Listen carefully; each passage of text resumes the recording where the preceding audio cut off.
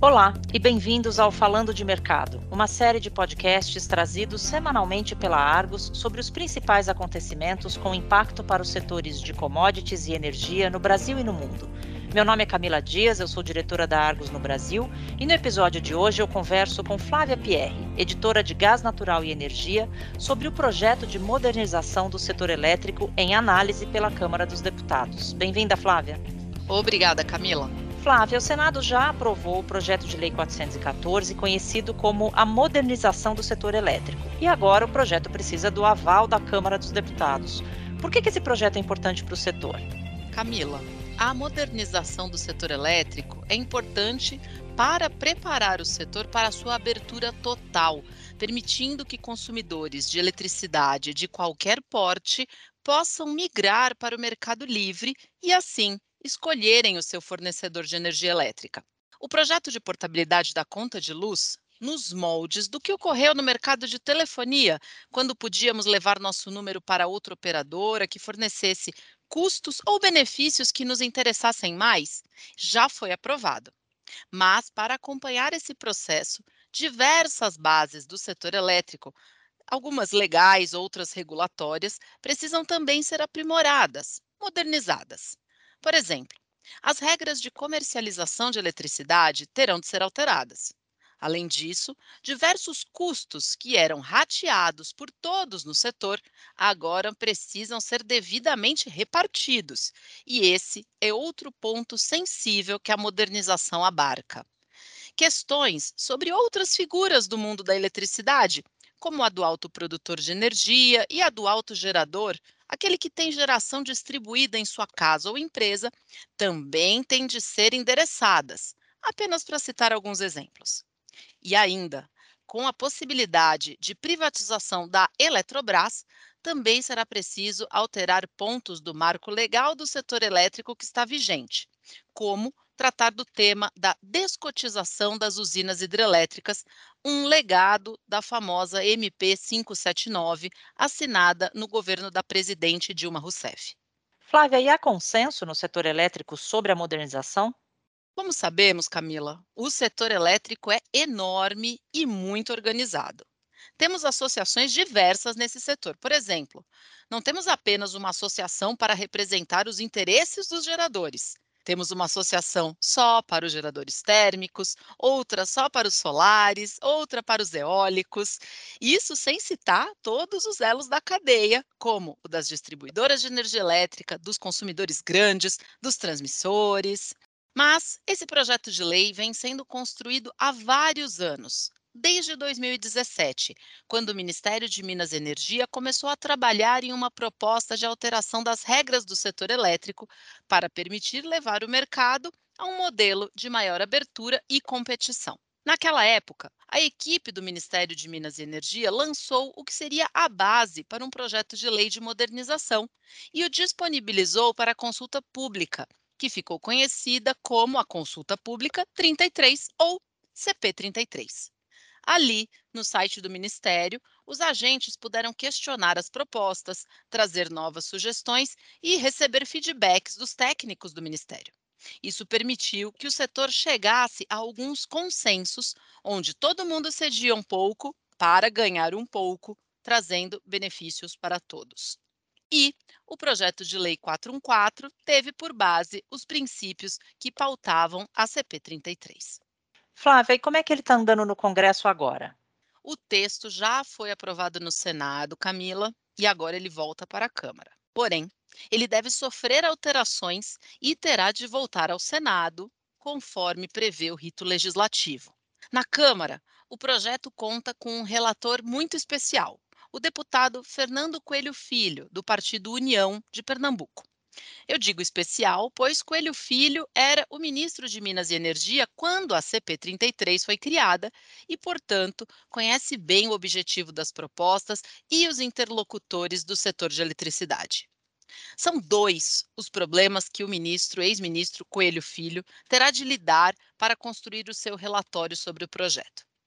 Pesa contra a aprovação do texto o tempo e as pressões parlamentares para que o projeto acabe recebendo algumas emendas que vão em sentido oposto ao objetivo da CP33 e acabem até por elevar os custos aos consumidores de eletricidade, ao invés de mitigá-los, que é o objetivo da CP.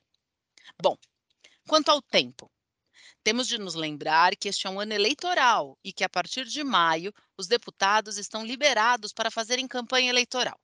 Isso esvazia as votações na Câmara e projetos de relevo como esse, com muitos interessados, podem acabar ficando emperrados. Depois das eleições, com novos governantes eleitos, o Congresso pode perder interesse em fazer alterações como a de um marco legal do setor elétrico. E aí, obviamente, a depender de quem ganha as eleições, o setor elétrico tem receios de que a abertura do mercado não seja a prioridade e que o projeto seja enterrado depois de 5 anos de trabalho. Já pelo lado da articulação política, interlocutores de Coelho Filho o descrevem como estando muito pressionado para acolher emendas com pedidos de outros parlamentares para conseguir aprovar o novo marco legal do setor. Conhecemos bem esse processo em Brasília, de angariar apoios para a aprovação de projetos ao abrir espaço a emendas de outros deputados solicitadas por seus apoiadores. Para tentar evitar a polêmica e agilizar o processo, o relator está adotando a seguinte estratégia, isso segundo relatos que ele mesmo fez publicamente. Ele está debatendo o texto informalmente com o setor, sem passar por novos debates nas comissões temáticas da Câmara dos Deputados e tentando chegar a um consenso ao texto que ele vai apresentar. Em negociação com o presidente da Câmara, Arthur Lira, que é quem define a pauta das votações em plenário, Coelho Filho quer aprovar a necessidade da votação em urgência para esse projeto de lei, levando diretamente ao plenário da Câmara e com prazo de poucos dias para ser votado antes que comece a travar a pauta de votações.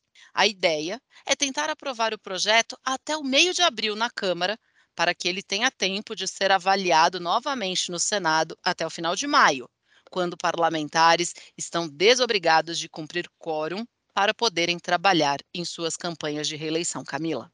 E quais seriam exemplos de pontos que estão mais polêmicos nesse processo de negociação política, Flávia? Porque polêmica sempre tem, né?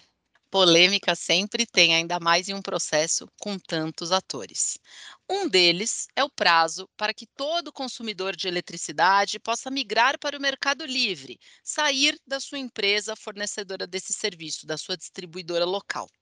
O texto aprovado no Senado previa que o governo federal e a Agência Reguladora de Energia Elétrica, a ANEEL, tivessem até 42 meses após a aprovação desta lei, para que todo o setor estivesse aberto, de forma escalonada.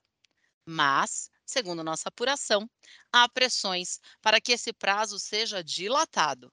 Isso seria um pleito da indústria de geração distribuída, que acredita que quanto mais tempo o mercado ainda for fechado, maior será o interesse de consumidores médios em instalarem placas solares em seus telhados.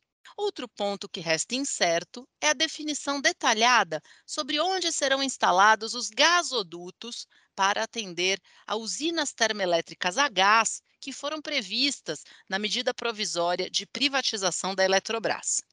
Isso preocupa os consumidores de energia elétrica, que poderão ser onerados com os custos desses gasodutos que estarão conectados a usinas termoelétricas. Também está em debate a alteração de regras de enquadramento de autoprodutores de energia elétrica. A atual regra estaria retirando esses consumidores autoprodutores do pagamento de subsídios que são rateados entre todos os consumidores do setor. Esse é um tema complexo, altamente técnico e com muitos interlocutores. E exatamente isso torna o processo legislativo também complexo e muito afeito a pressões para a inclusão de benefícios difusos, Camila. Por exemplo, também foi debatido no setor que as distribuidoras de eletricidade, que foram as primeiras a serem privatizadas lá nos anos 2000, pudessem agora renovar as suas concessões com alguns benefícios e facilidades, como, por exemplo, com a redução de metas de qualidade cobrada das distribuidoras de forma costumeira. Então, Camila, em suma, temos uma importante chance de modernizarmos o setor elétrico agora. E, por isso, é compreensível que os agentes do setor estejam tão interessados no debate e em serem ouvidos pelo relator. Mas também é importante que lancemos luz sobre o tema para acompanharmos de perto e preservarmos tanto os ritos legislativos corretos, como também fiscalizarmos a alteração em mais este marco legal, que é fundamental, mas pode resultar em benefícios e subsídios difusos, caso o debate seja capitaneado dessa forma, Camila. Acompanhar a gente vai sempre, Flávia. Estaremos acompanhando tudo isso bem de perto. Muito obrigada pela sua participação em mais um Falando de Mercado. Esse e os demais episódios do nosso podcast em português estão disponíveis no site da Argos em www.argosmedia.com/falando-de-mercado. Visite a página para seguir acompanhando os acontecimentos que pautam os mercados globais de commodities e entender os seus desdobramentos no Brasil e na América Latina. Voltaremos em breve com mais uma edição do Falando de Mercado. Até logo!